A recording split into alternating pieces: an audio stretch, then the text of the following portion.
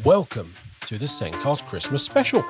My name is Dale Pickles. I'm the host of the Sencast, the managing director of B Squared, and I have previously been the Santa at my daughter's primary school Christmas fair. If you're a new listener, welcome to the Sencast. The main focus of the podcast is to increase the knowledge of teachers in schools, but the podcast supports all professionals working with children or young people with SEND, and it also supports all parents and carers of all children. Now this week, my guest is Dr Susie Nyman. Susie is a regular and a legend on this podcast. She teaches a range of students in a post-16 environment. She uses multi-sensory teaching strategies to cover complex topics to help her students learn. And this week you are in for a treat as me and Susie have recorded not one, but two Christmas specials. This is part one, where we're discussing how to have a Christmas everyone enjoys. The Sencast is created and produced by us here at B Squared. We are the assessment people. We help you show the small steps of progress pupils with SEND make. We help schools show progress for a wide range of abilities and ages. And if you're a primary school struggling to show progress, struggling to identify where people isn't making progress, or you're a bit confused about the engagement model, we can help. Did you know you can use B Squared assessment software for more than just pupils with SEND? You can now assess all pupils in one system, saving you time and money and simplifying the whole assessment process. Visit B Squared website or click on the meeting link in the show notes to book a meeting with me to take you through our assessment software. Let's get on with the Christmas podcast.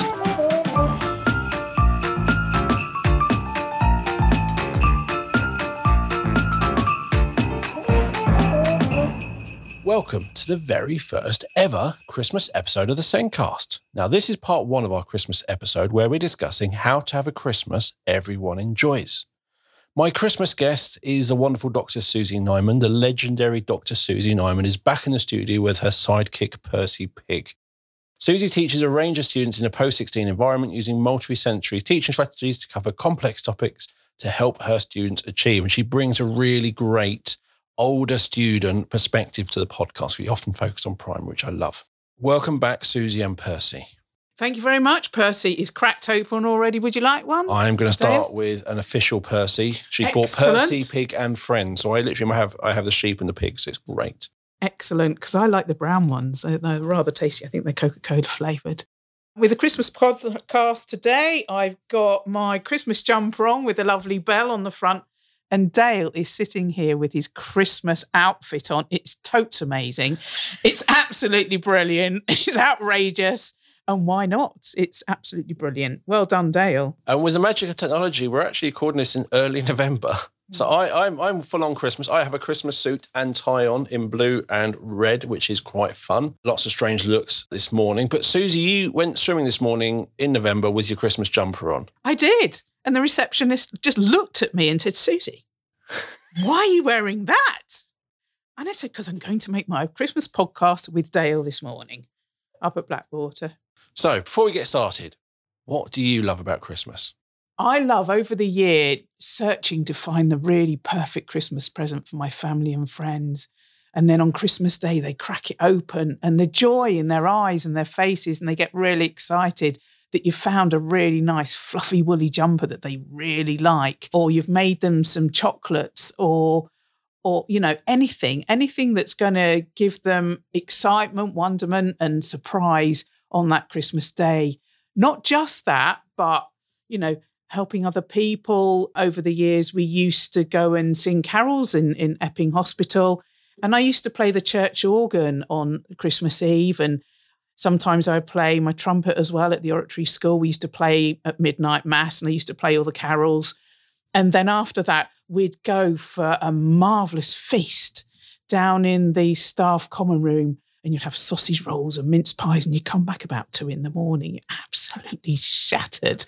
I thought you were going to say something else then. Absolutely bladdered or something. But it was brilliant. You know, it started your Christmas off and you would sing all those carols and sing as loud as you could, and you get home and that was the start of your Christmas. You know, it was brilliant.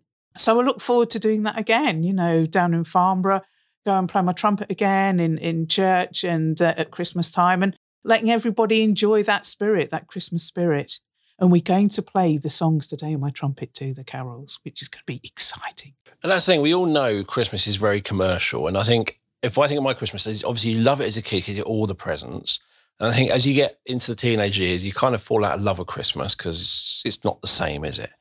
And I think as you get older, you as you said, it's the giving, the present, and watching their reaction is the thing you look forward to. And that's one of the big things I look forward to. But for me, I really like this morning is Susie got into the office before me. She was extremely early. So as I walked in the office, she was already in one of the rooms practicing her Christmas carols on her trumpet. And there is something really nice about Christmas carols on a trumpet.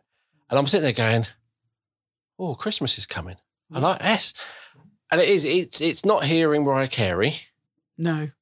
It was hearing the trumpet. Was it? It was literally going, oh, Christmas. Christmas is coming. But it lifts those carols up. It does. When you play them with the organ, trumpet and organ, it really raises people's spirits in the church. And they come out and they go, thank you, Susie. That was really lovely tonight. And I say, oh, that's okay. And I've done it for so many years that I can do most of them out of my head. I don't need to look at the music, which is really nice.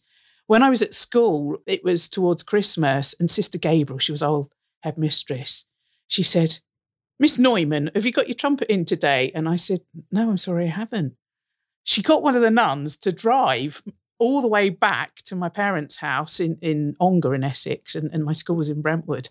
And we rushed back to make sure that I could play the Christmas carols with the grand piano, in the last assembly. And the teachers at school really loved it. They really loved it when I played the trumpet. Because I went to a girls' school, there weren't any other girls that played the trumpet. It was very uncommon in those days to have girls playing the trumpet. So this episode is about making Christmas enjoyable for everyone.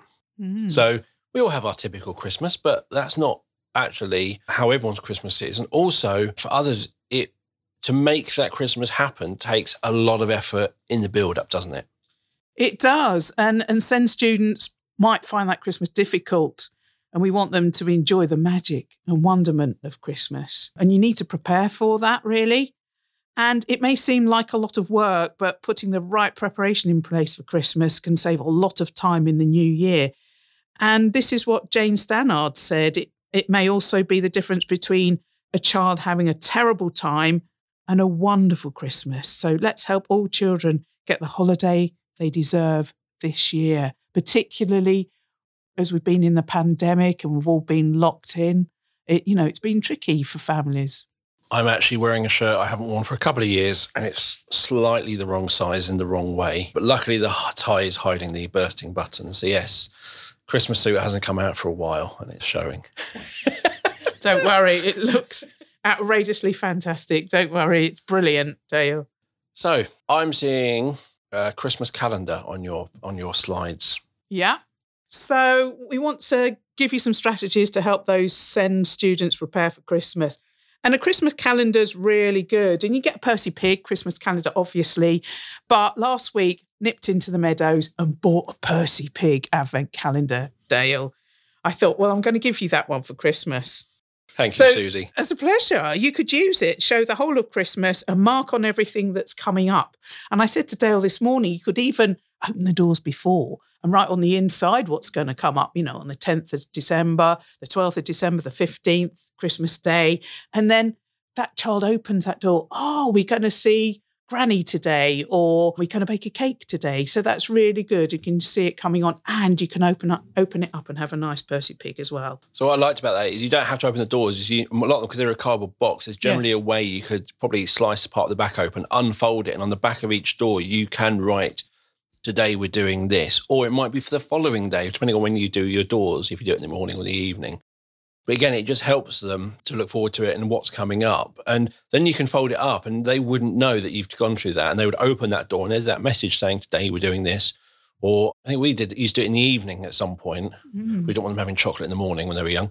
So they would do it in the evening. So it's a great way of going, tomorrow we're going and doing this. So they know what's coming. I like that idea. Yeah, our headmistress at primary school used to use the same advent calendar every year, and each child in the class would open a door. And my birthday's on the 10th, so she would always save it for the 10th. So I knew I'd always get my chocolate on the 10th. But every year she then used to glue up the edges, and we used to open the same one every year. She used it for years and years and years. That's where I got that idea from. So I thought I was obviously much older than you, because when I was young, no Christmas calendars had chocolates. And it was just the one where you went, here's a picture. Oh, there you go. Do you remember those advent calendars? Yes. You get to open it and go, what have you got today? Picture of a star. But my mum also, we had one of those, you have like a thing you hang up with pockets in. Yes. So she used to have, and often she'd buy bits of Lego. So I'd get a Lego tree or a Lego something each day. So rather than having just a picture, I did get something which wasn't just chocolate. Oh, wow. That's a really good idea. That's brilliant. If you've got that calendar, you might use pictures to link the calendar to students' current interests, such as baking a Christmas cake. It could be you're going carol singing with the brownies. You might have that school play, so you know the exact date the days you're going to rehearse it, you're going to perform it. You might have Christmas concerts. We spoke earlier, the school bazaar. Oh, school fair, yes. And that it gets so busy, and those autistic children find it really difficult. You need a safe place to hide. Yeah. When it gets so loud and noisy. And that's one thing, if you're a school and you're doing this, is when you do your summer fairs, your Christmas fairs, is there a quiet room or quiet place that people can go to? And do you make people aware of it? Because we do the autism show. Yeah. And they have the quiet places there, which is really good. And it's really quiet anyway. They do really good to keep it quiet then. But still, people can get overloaded and they go. So it's saying, schools should have, if possible, it doesn't have to be manned. It is parents, but you can tell there's a quiet room there. Go be in there, or just pop out that door. There's a little courtyard, whatever. But that is a really valuable thing to have for those students who need it. And it might even just for younger children who get overloaded, and the parents can get overloaded. Give their wallet a rest. Yeah, that's right. Yeah, no, that's a really good idea. It is really noisy. It is overloading. And what I haven't told Susie is many years ago when my daughters were young, they were short of a Santa. And I got asked to be Santa. And I was like, this isn't right. I'm in my 30s still. I'm still not anywhere near being asked to be Santa. But I know I got asked to be Santa. There was no one else, so I stood in and I was Santa. And you talked about how seeing Santa can be quite a traumatic experience. Yes. And hopefully I wasn't traumatic. I didn't have bad breath, I hope. And I did have a pillow down the trousers because I wasn't quite the right shape. But I was Santa. But it was so much fun because obviously my kids were still believing. Yes. Because they're in early primary at this point. I think my daughter was in like reception or year 1 and my other was in year 3. So they're still full on believers. And I'm going, well, I can't just be Santa for no reason. And I was traveling with work lots. So what we did is one of my trips the week before when I was going to a school, I made a big show of trying to find my passport. They're like, why do you need a passport? It's like, I'm going to Lapland. They're like, why are you going to Lapland? I went, I've got to be trained. I've got to be trained on how to do this properly. And they're like, what? I said, yeah, so I'm off. I'll see you in a couple of days when I'm back. And they're like, I came back and I took my coat with me and came back and it was how cold it was and just did that. And then the next week, I said, right, where did I put my passport? Why do you need your passport? I said, I've got to go tell Santa everything I've learned. And I kept it full on. But yeah, being Santa was so much fun. The school did it really well because they have year 6 children as elves. So nice. Some of the kids I knew for my daughter's years, but some of the kids I didn't know. And I said to the elves, if you know anything about the child and you see them coming, just shout it to me. Yeah. Just shout anything you know about them. Yeah. And so the kid would come in, and they'd literally be in awe. And even kids I knew would be in awe of, it's Santa. I was like, how are you? And they're like, I'm fine. It's like, how's Jack, your brother? And then you just see their eyes go, oh my God, how do you know I've got a brother called Jack? Or you say, are you looking after your new puppy? And just the face was in awe, and it was so much fun. And then my daughter came in, my youngest, and she was in awe. Even though she knew I was going to be Santa, she walked in and forgot. And she just stared at me in this way she has never looked at me ever, and has never since, in just pure awe. And I had a really good conversation. It's like, oh, have you got any pets? She went, yes, that's just 2 cats, isn't it? She's like, oh, how do you know? It's like, because I'm your dad. But she was, and that was the thing, that was the magic of Christmas. She saw what she wanted to see. And it was just, and I've got some photos, and I love those photos of her. But yeah, Santa is amazing. There's a bit I'll come back to later when we touch on it in later, but it's not always great. No, it can be hard. can be hard. Yeah. But yeah, that was so much fun. I mean, you might have school trips as well at Christmas, so you've got to prepare for those. And the great nativity play. And that nativity play, it could be at school or it could be in the church the night before, on Christmas Eve. Or you have a Christingle service. With a Christingle as well. And it's not just Christmas. You might have Hanukkah if you're Jewish and various other festivals. So it's also fitting in with other religions, making sure that if there's other children in the class, to celebrate their festivals too. On your Christmas calendar, you might have changes to that normal school day routine, and it might be quite disruptive. An autistic child might find that quite difficult and to adjust to those on-demand type of activities that they're not used to doing or being prepared for. And so it's quite good on your Advent calendar or on your Christmas calendar to let them know in advance what's going on so that they're not so anxious. Yeah. And we've said before, finding that quiet place for them to go to. And that might take work for you as a parent, just really going, if you haven't done, just tell me what's happening in the last 2 weeks of school. I need to know what's going to roughly happen each day. Are there rehearsals? Are there performances? Is it this going on? So that I can prepare this at home so that when he or she comes in, they are more ready for what's going to happen. And if they're not enjoying it, being able to go to a quiet room that has been allowed and pre-decided. So when they are having enough, they know where to go. Yeah. Once you've done that event, it could be the Christmas concert, cross it off on the calendar so that they know it's finished one occasion at a time. Some children need a visual timetable. And I know at the Henry Tyndale School locally, they would use those. Autistic children find visual information easier to process. People with, complex special needs would find that easier to process too. And check that timetable independently, get the parents to check it. At my son's prep school, they had a little book that had the calendar in. And so you would be walking around, it was like your Bible. Oh, what's tomorrow? Tick it off. What's next week? And you'd be, as a parent, you'd be backwards and forwards trying to find out. But I always used to ask the parents as well. And I always used to go up to the music teacher and I say, Mrs. Cox, when is the next school concert? When does he need his trumpet in again? Just so that I knew that we were in the right place at the right time. And you could have, for older children, add that information to their daily planners. Quite often, children have a paper copy, don't they, of their daily planners of what they've got to do with their homework and that.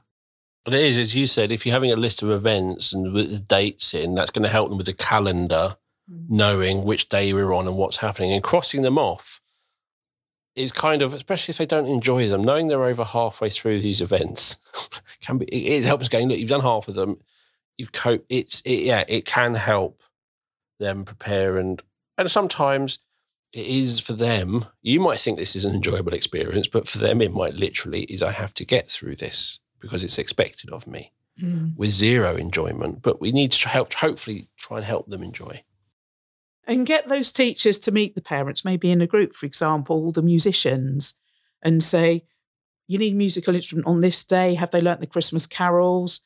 Do they know their lines for the nativity play? Have they got their costumes? They need a costume. They're going to be Mary or Joseph, and keep that communication going throughout the Christmas period. What we had were year reps. And that year rep would send out text messages and emails to the rest of the class as well, so that you knew what was going on. You might have these home school books and leaflets and flyers would appear in their little book bag. But obviously nowadays, a lot of the information is on the school website. So you have to keep looking at that website all the time, checking you're in the right place at the right time, you've got the right equipment, etc. I've got here, just through the school day, through the whole Christmas, and come back to, again, that quiet place or safe zone, wherever that is, not just for the concerts, not just for the school bazaar or the school play, but have somewhere for those children to go to when they get a bit overwhelmed. Especially if they're in one of those year groups doing the rehearsals for the nativity. So because that's not a one-off thing. It's not like we're doing nativity tomorrow and it's done. It's lots of build-up. And for some children, if they're just in the choir or they're just in that part, sitting there for the rest of the time with all the noise going on can be too much. For various reasons, they might need to just be able to go somewhere, and it all needs to be prepared beforehand. Yeah, because those children can get so overstimulated and they're in that flight or fight mode, and then they might just have a meltdown. Yeah. So to avoid them having a meltdown, they might have some toys they're familiar with in there that they can play with. And it doesn't have to be inside. It could be outside. It could be on a little bench. It could be in a park, a safe little park that you can go and play in outside and run around and let off some steam. But it needs to be prepared beforehand so that if they do go out, a member of staff is aware and responsible and things like that, because you don't want to just run around. Someone would need to be there, but that would have to be prepared. So when the child leaves, you already have that plan in place. So you know exactly what's going to happen, not the child's running out, what do we do? It needs to be prepared beforehand, because hopefully the child will then leave before they're getting to flight. They might recognise it beforehand, hopefully, and it won't be such a big issue.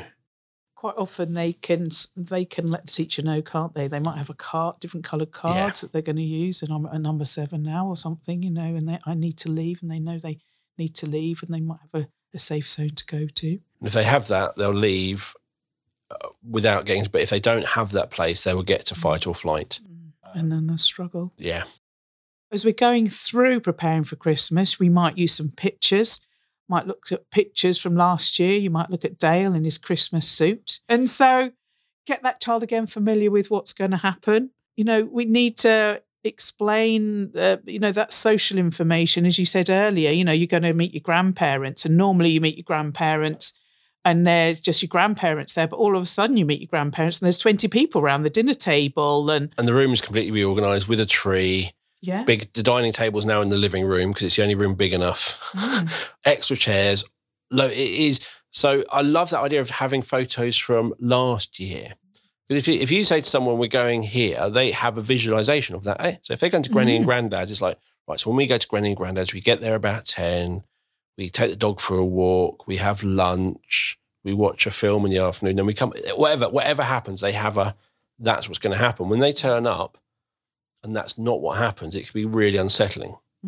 So having those photos from previous year to go, look, we're going to Christmas. Do you remember this? And also, even in that point, if they are overloaded, where can they disappear to?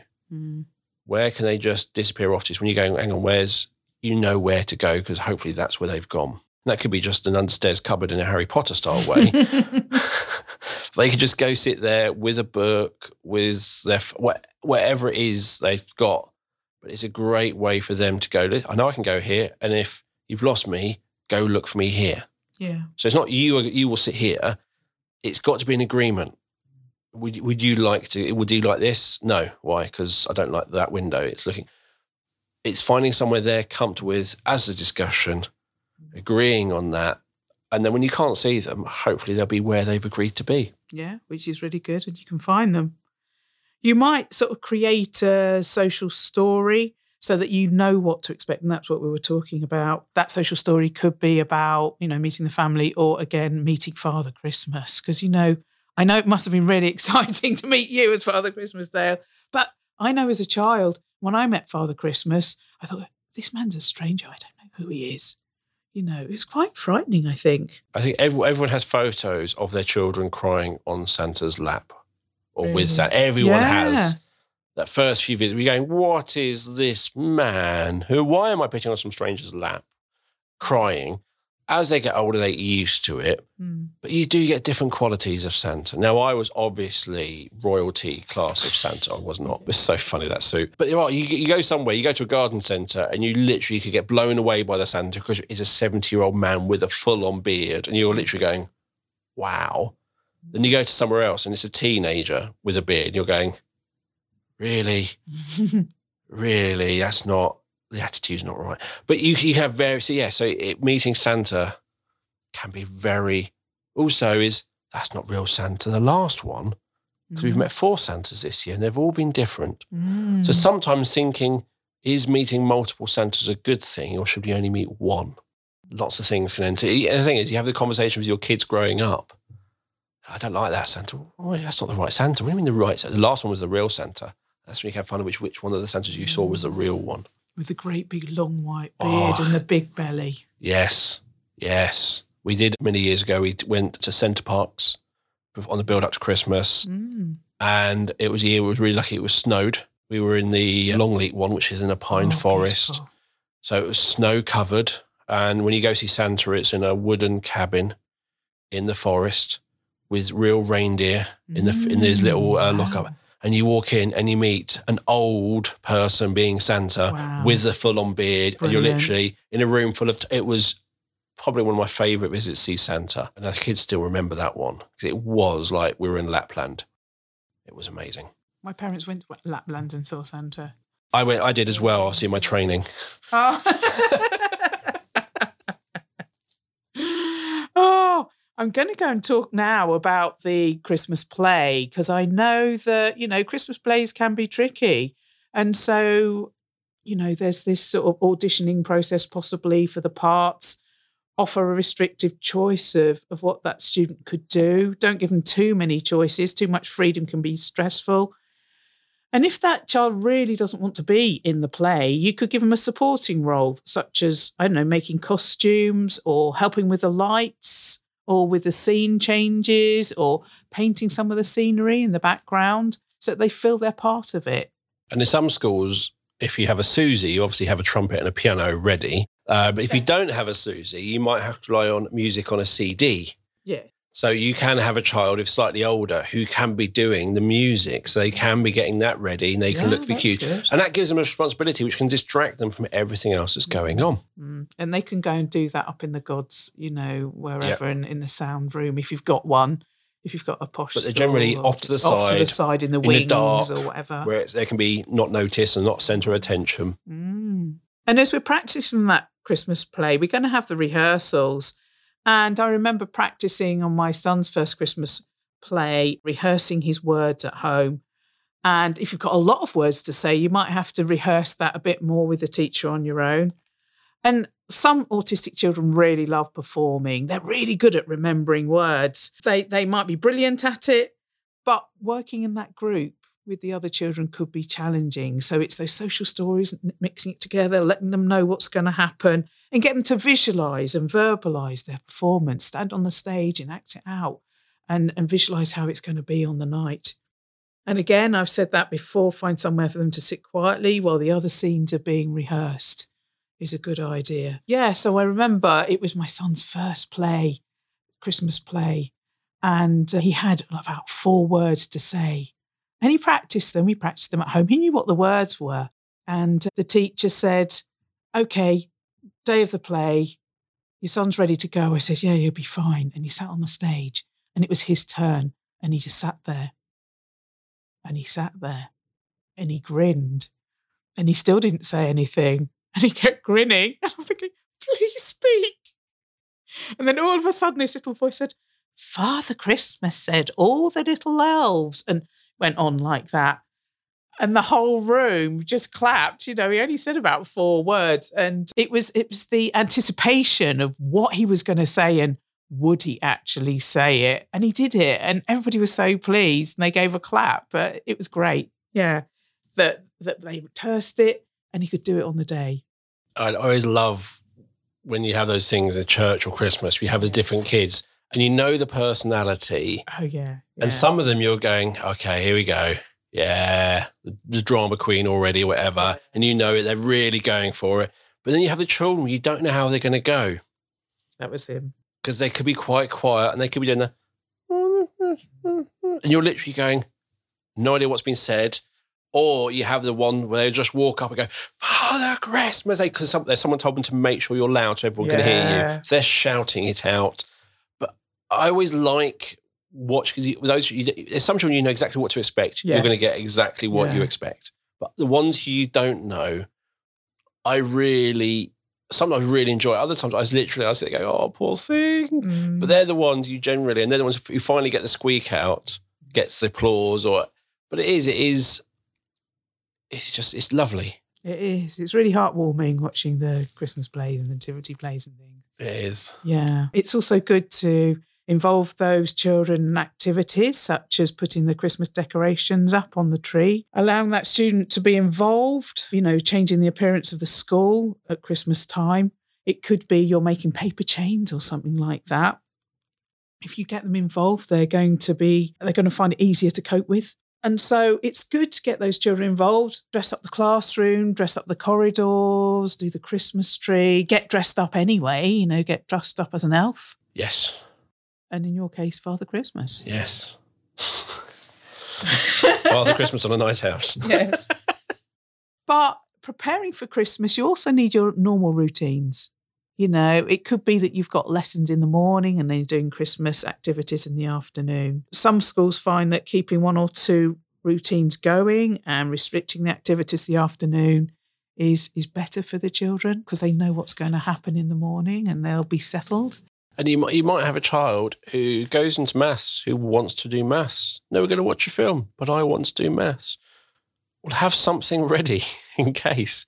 Even if it's just some worksheets on the topic you've been doing. If they've come to do maths and they need to do maths, they need to do maths. No matter how good the film is, no matter if that's what they've come for, that's what they're expecting. And it's the same, my nephew would go in and go, it's English, I want to read. And I think he got told off for reading because the film was on. Mm. It was like, if he's happy and he's reading in English, let him read. It's not about whether or not he wants to watch the film. The routine is at this time on this day, I do English. Mm. So some really need that routine and it's hard to break. It is. Even with all the prep work in the world, it still can be hard to break. We had a visiting speaker once at college and we had a boy with autism in the class. And Thursday afternoon was a certain lesson and he would be doing his typing for his coursework there. And these 2 paramedics came in and he came in with his earphones, with blue flashing earphones that looked like police car lights, and he sat there and he got his keyboard and these people were talking and he sat there, bish, bash, bosh on his keyboard. And he said, Thursday afternoon is coursework afternoon, so I'm going to type up my coursework. And I said to the visitors, don't worry. And they said, it's okay. And I wasn't sure what to do. I just left him to it and he did his typing and he was fine. And that's what you're saying. If they normally do that and it breaks their routine, they do find it difficult. And there's no point of trying to force them to, no, you will enjoy this film, whether you like it or not. It's for some children, that's not the right thing. For me personally, sitting in a classroom watching a film is the most boring thing I could possibly do, even compared to some of the lessons. So for me as a child, I hated it. I would literally daydream. Mm-hmm. It didn't, especially either I knew the film and I was interested and I watched it 20 times, I'm bored of it. But it was just, I needed something else to occupy me. So I would probably play up a bit more than I probably should have. But yeah, so for some children, giving them something to occupy them. So here's a Christmas film. And if you want to do a Christmas word search or a Christmas, here's that as well. Mm. And I'd probably do both at the same time. Variety of activities. Just to occupy my mind. That's a good idea. My last bit, I think here, the last 2 are pantomime outings and the Christmas party. Okay.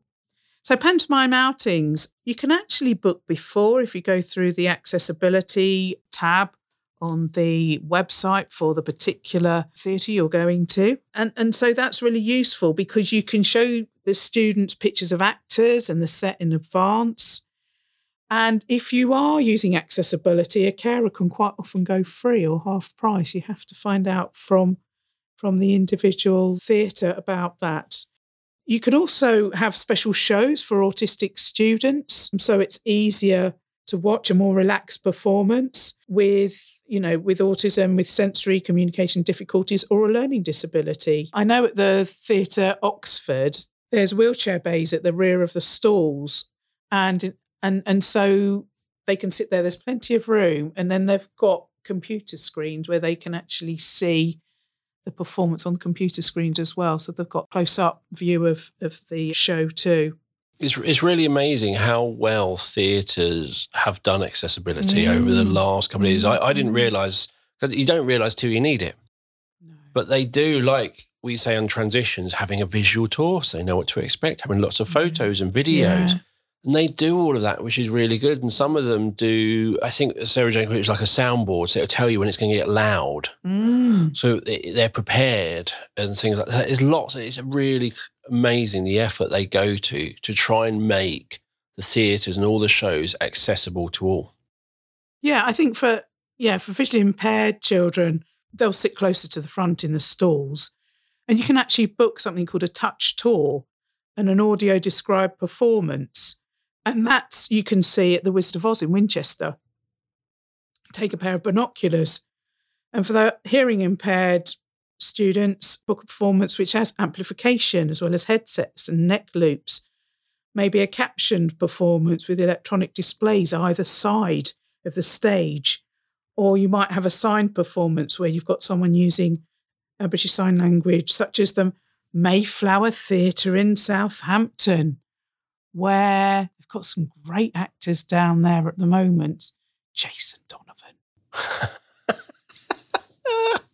You can never have enough of Jason Donovan on the stage. He's a great performer. Is he? Yeah, well, I did see him in the Rocky Horror Show many years ago, but that's another story. Yeah, he is a really good actor. So, yeah, plenty of good actors out there doing pantomimes you can take the children to and find the right performance for that child with SEND. And one thing I would say about pantomimes is not all children enjoy pantomimes. No. My daughter hates them. She literally, you'll enjoy it. No, I won't. You'll enjoy it. No, I won't. She doesn't get any of the humour.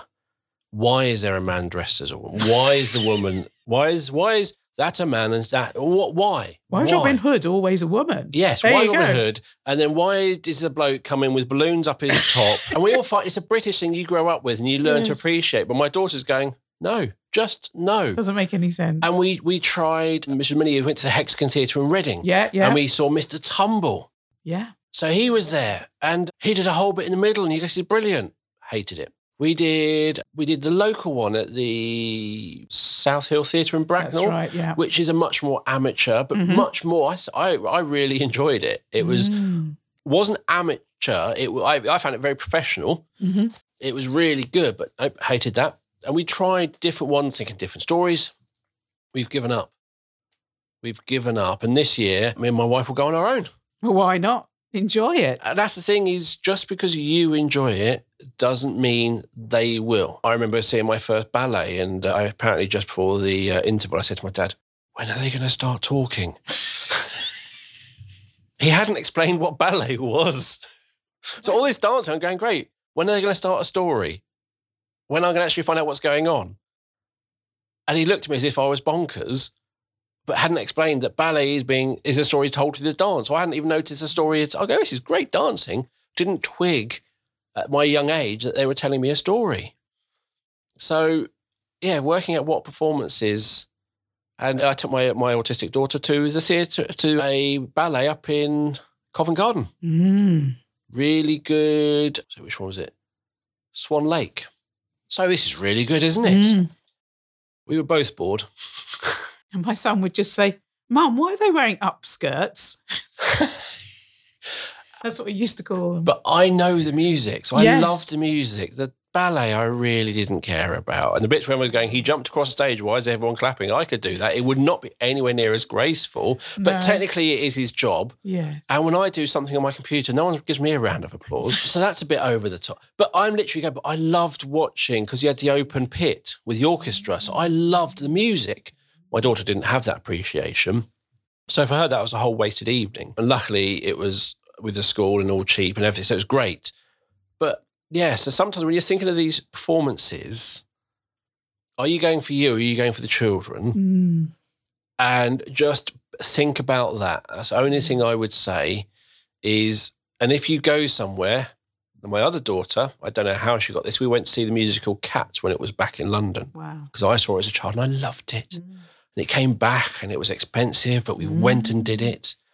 And my autistic daughter, my ADHD daughter, I was like, what's wrong? She went, where were the cats?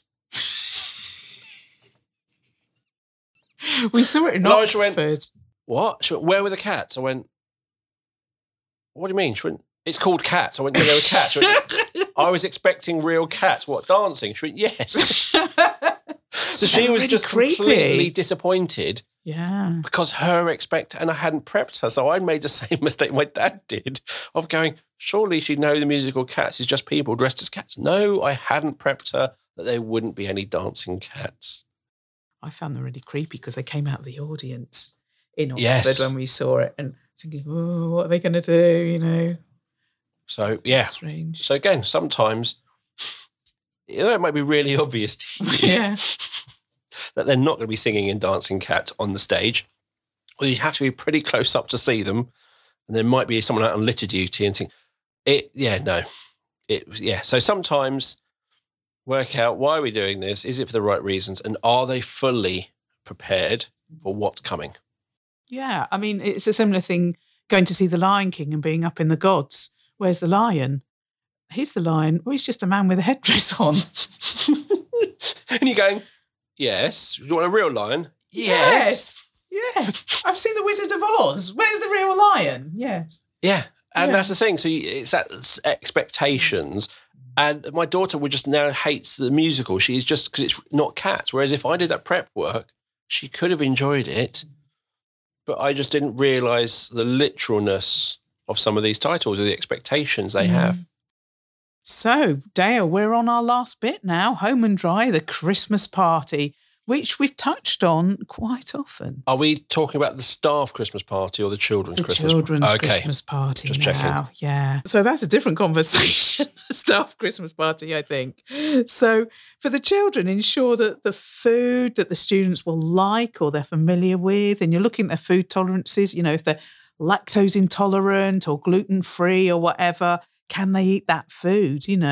Are they going to enjoy it? Or do they have that child who has to have, that's their lunch on Thursdays? Yes, and that child has that lunch on Thursdays and it's only white things. And however nice your sausages are, and they might love sausages, but they love them on Tuesdays and Fridays, not on a Thursday.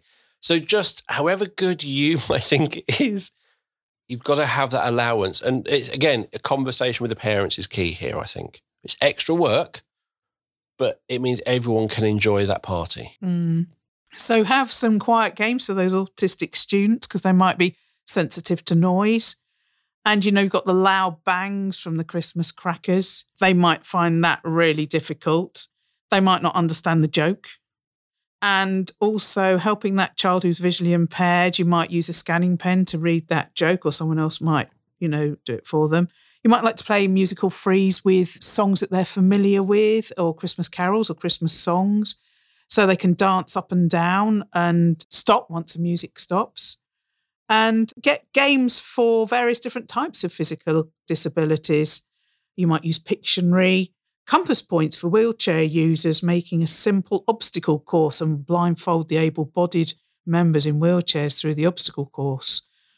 Blowing giant bubbles. There's nothing better than blowing bubbles. All children love bubbles. I love it, Sue, because you never know where she's going to go. And blowing giant bubbles wasn't in the list in my head. I had a bubble machine I used to get out when my son had birthday parties, and they could spend hours just with these bubbles. They're great. Or singing Christmas songs. Frosty, the snowman, la la la la la la. Whatever you better watch out, you better not cry. Anything, whatever they want to sing, let them sing Christmas songs. They love it, letting off steam. I always liked it because I remember as a child, parcel was always disappointed because there's only one prize in the bottom. But I think these days, which I think is really good, there's always a prize in every layer. Yeah. And what you can do, again, with your different children in mind, is you can pre-plan the order. Yeah. So you can put on the 5th layer for that child who doesn't like sweets but can have that. You put that in the 5th layer, then you make sure that it stops on them the 5th time. Yeah, sensory toy or something. Yeah, a bendy so you man can or just, whatever. again, it's all preparation planning, but it does mean that child will enjoy that party the same as everyone else. And they'll be so excited to get that toy, won't they? Yes, and it makes such a difference because especially if you have the thing where they go to so many parties and they get given the sweets but they can't eat them and it's always disappointing and the mum has to do. But actually when someone puts that effort in and they don't get the sweets but they get the sensory toy or they get that instead, it's just that effort that they actually, this is mine, this was for me, and how lucky it fell on me. They never twig. as children. They never twig it was all planned. Yes. They never do. But it is because you sit there. I remember being the parent being in charge of it, going, okay, which kids haven't had a sweet yet? And having to stop the music on them. But it's so much fun. But you can have so much fun with those Christmas parties. And it's magical. Christmas is a magical time for children, isn't it? Yes. And it's important for them to enjoy it and have fun with their friends and family. Definitely. So in surviving Christmas, which we prefer, but this is about the enjoyment. Anything else you want to add before we wrap this part 1 of the episode up? No, I think that's all. Thank you, Dale. I think we've done a good job. We've been through quite a few points and hopefully we can help the listeners with their Christmas preparations. And I think we discussed a lot of this being the focus of school and also we've touched on services in churches, but everything you can do is you can apply to all your family events as well. And especially like with the Christmas meal, it's not important to have turkey. It's not important to have Brussels sprouts. It's not important to have pigs and blanket. To you, it might be, but the important part is eating together and being happy together. Sharing. So my nephew eats either pasta with pesto sauce or a certain brand of chicken nuggets in breadcrumbs and chips. What's wrong with him eating that? Well, I'm having my Christmas dinner, which I'm enjoying. He should have something he enjoys. And that way it will feel more like it will feel better because we're all enjoying it together rather than trying to force food they may not want or enjoy because this is what we do at Christmas and everyone must have a Brussels sprout. I think I've got about 30-something years with avoiding Brussels sprouts. Oh, well done. Yes, my mum used to try and force me. No one else ever will. So thank you, Susie, for putting in lots of effort with the Christmas stuff early in November, even though this is going out just before Christmas. As usual, you'll find Susie's contact details in the show notes, and I'll try and put some of the links to the performances Susie's mentioned because she's got a lovely PowerPoint she always comes with. I'll put those in the show notes as well. So if not this year, but next year, you can find those performances. When you find the show notes on our website or wherever you listen to the Sendcast. So thank you for listening to the show. If you haven't subscribed already, click on that subscribe button. You can follow us on social media, on Twitter, Facebook, and Instagram. Just search for the Sendcast and you'll find us.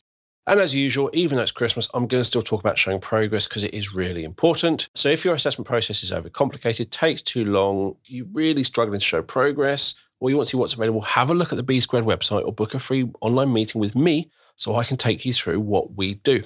We have a range of assessment products to help all schools show small steps of progress for pupils with SEND.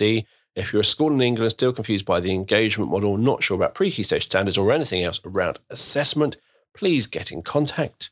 You can find out about our training courses, our conferences. You can read our blog. You can watch our webinars. It is all on the B Squared website. You'll find a link to the website to book a meeting with me and my email address in the show notes. So please go find those. So thank you for listening. We'll be back very shortly for listening to part 2 with another episode of the Sendcast. It's goodbye from me. And goodbye from me and Percy Pig. With a nice little bit of... Goodbye.